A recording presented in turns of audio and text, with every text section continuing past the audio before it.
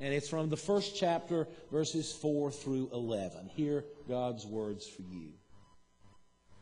John, to the 7 churches that are in Asia, grace to you and peace from Him who is, and who was, and who is to come, and from the 7 spirits who are before His throne, and from Jesus Christ, the faithful witness, the firstborn of the dead, the ruler of the kings of the earth. To Him who loves us and freed us from our sins by His blood, and made us to be a kingdom, priests serving His God and Father, to Him be glory and dominion forever and ever. Amen. Look, He is coming with the clouds. Every eye will see Him, even those who pierced Him. And on His account all the tribes of the earth will wail. So it is to be. Amen. I am the Alpha and the Omega, says the Lord God, the one who was and who is to come, the Almighty. I, John, your brother, who share with you in Jesus the persecution and the kingdom and the patient endurance, was on the isle called Patmos because of the word of the Lord and the testimony of Jesus. And I was in the Spirit on the Lord's day, and I heard behind me a voice like a trumpet saying, write in the book what you see, and send it to the 7 churches to Ephesus. This is the word of the Lord. Some of you have heard me say that I was never a particularly good student of math and, to a lesser extent, of science. Now, I enjoyed my science, but if you got into higher math, I was in real trouble because that was not something I did very well. I've got great respect for those who do. I have an older brother who is a PhD in chemistry and deals with this stuff all the time, but I didn't get that gift. Years ago, when I was still an associate pastor, my head of staff, his name was Ed Montgomery, was expressing some concerns about his youngest son. They had 3 children. The oldest son was not only a good student, but he was a great athlete. The middle son was a terrific student. Both of them had already headed off to college. I had the younger son in our youth group. And like all dads, he was worried about his younger son. He just couldn't quite seem to find himself. Well, what freshman in high school's ever found himself, for goodness sakes? But Ed couldn't help but worry. Now, it's really hard to turn and say to your boss, which is what the head of staff is, you know, I don't really think you need to worry about him. I think he's going to be okay.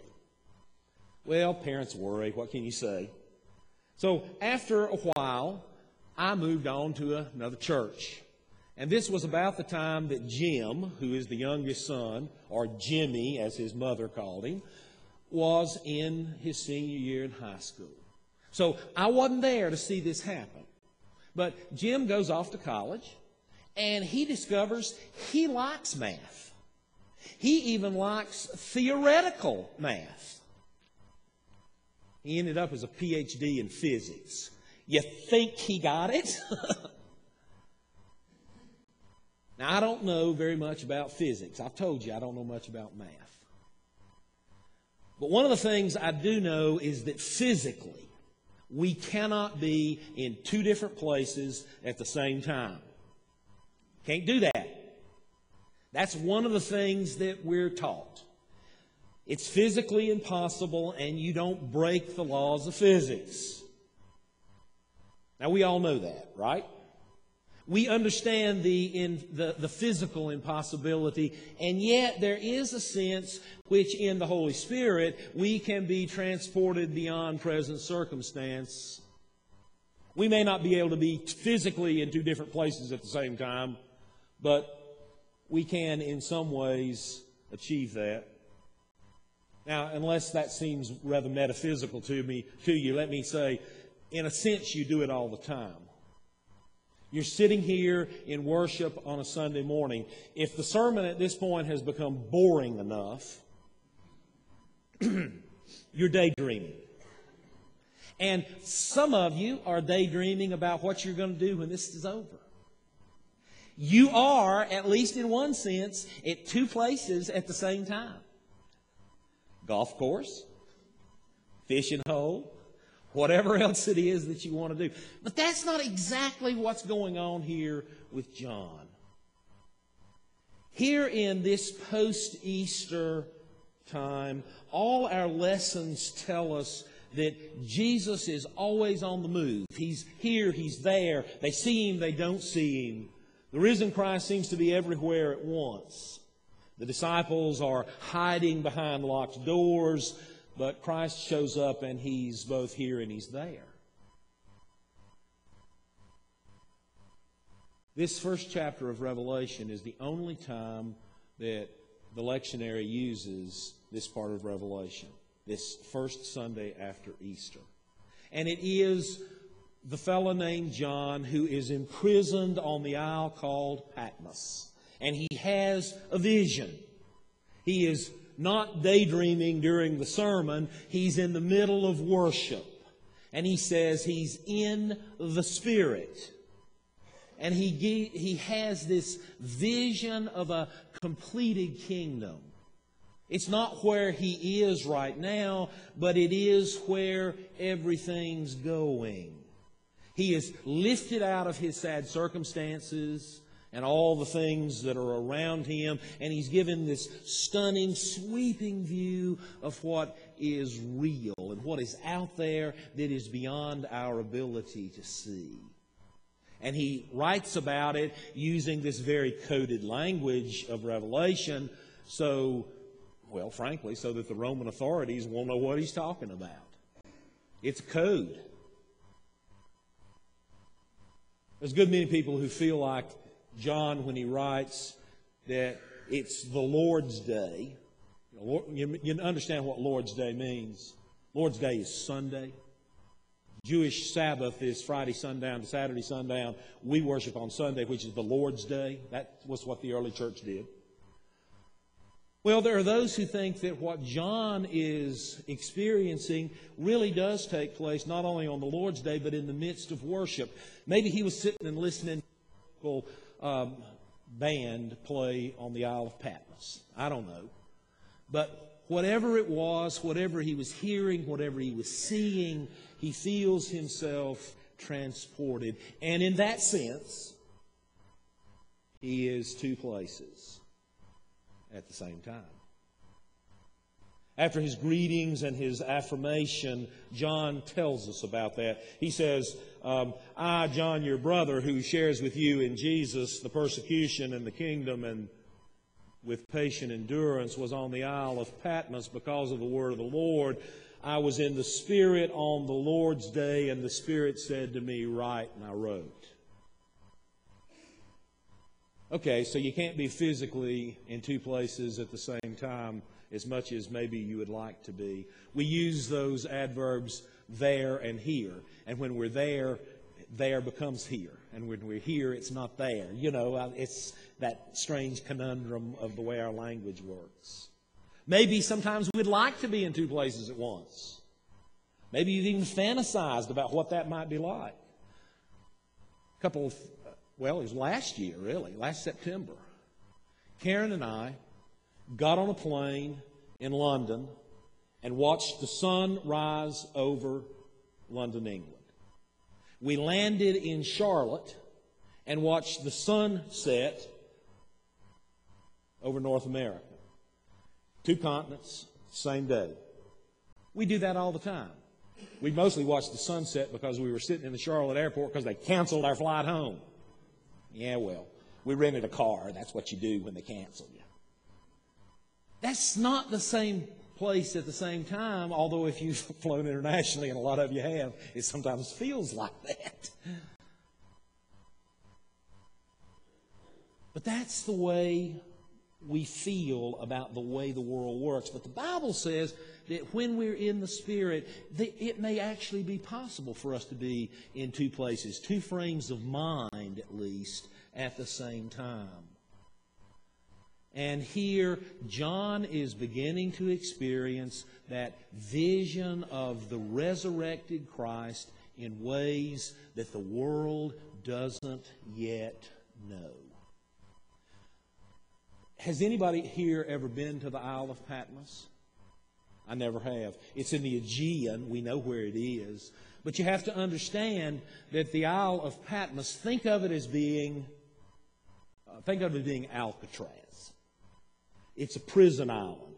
Or if you really want to think about it in the harsher terms it would be, think about it as being the old Soviet gulag. That's the sort of place it was. Today it's a beautiful tropical island. Not then. You got a one-way ticket when you went to Patmos. You didn't get to come back. And that's where John is. It's not the best place. But John notes that he's there because, as a Christian, he was a perceived threat to the empire. But I want to suggest to you this morning that Patmos is not only a place, it's a state of mind. Because we too can be in a place where we're being imprisoned by things we've done, by thoughts we've had. We too can be on the island prison, wanting to escape but not knowing how. Patmos can be a state of mind. And maybe you think that your Patmos is a one-way ticket. Maybe you think you can't get out of it. John's been put there because he's faithful to Jesus Christ instead of to the emperor. He's enduring those harsh demands. I don't know what your Patmos is. I don't know why in your mind you find yourself imprisoned. But John says, I was in the Spirit on the Lord's day, and I was shown that there was more. There's something bigger. There's something grander. There's something more than what I experience today. I think in many ways that is the story of the faith. Some of you have probably heard the name of Viktor Frankl. He was a terrific psychotherapist. Eventually settled, I think, in maybe someplace in Oklahoma, as I recall. But he endured World War II in a Nazi prison camp. A place of hard labor where you worked or you died. He says he survived when so many died because every day as they marched him to work, he composed a new chapter in the book he was going to write. Didn't compose it by writing it down. He composed it in his mind. And every day he would go over what he had written and he would begin to work on the next chapter. He says that's the reason he survived his captivity, because he believed there was something bigger and more, and he put his mind to something else. Two places at the same time. See, John understood, as early Christians do, that we are supposed to be in the world but not of the world. Heard that someplace before? That's a pretty standard Christian admonition. I think in too many ways we in the modern church are too much with the world. Yeah, this is where we live, but we become so invested in everything the world represents that we forget. We forget that we are truly destined for higher things.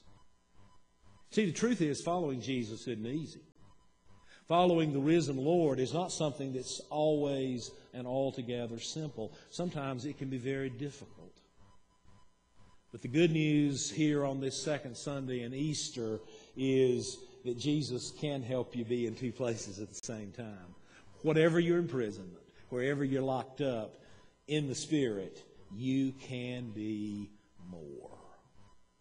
No, we're not talking about it being physical. You know better than that. Maybe you know this experience. Somebody you know, member of this congregation, will say, dies suddenly.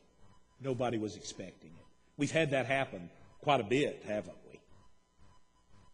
And you go to the service, and you see the widow, we'll say, sitting there, and you know the level of grief she's experiencing, and yet through a service with a smile. I've seen it happen. And at the end of the service, somebody says, she smiled all the way through the service. And if you talk to her, she'll say, in spite of my grief, I spent the service remembering how richly I had been blessed by our life together. What a profound sense of not only love in the human sense, but God's ability to take us beyond the present circumstance. It was the Lord's day, and I was in the Spirit, John says. And something remarkable happens. And I see the world as it's going to be. It's not the world the Romans see. It certainly is not the world the Roman emperor believed he would leave and the legacy he thought he would have. Because God's legacy is bigger than empire. It's bigger than all the stuff we see around us today. Because in God's kingdom, the remarkable not only can happen, but it does happen all the time. In the name of the Father, and the Son, and the Holy Spirit.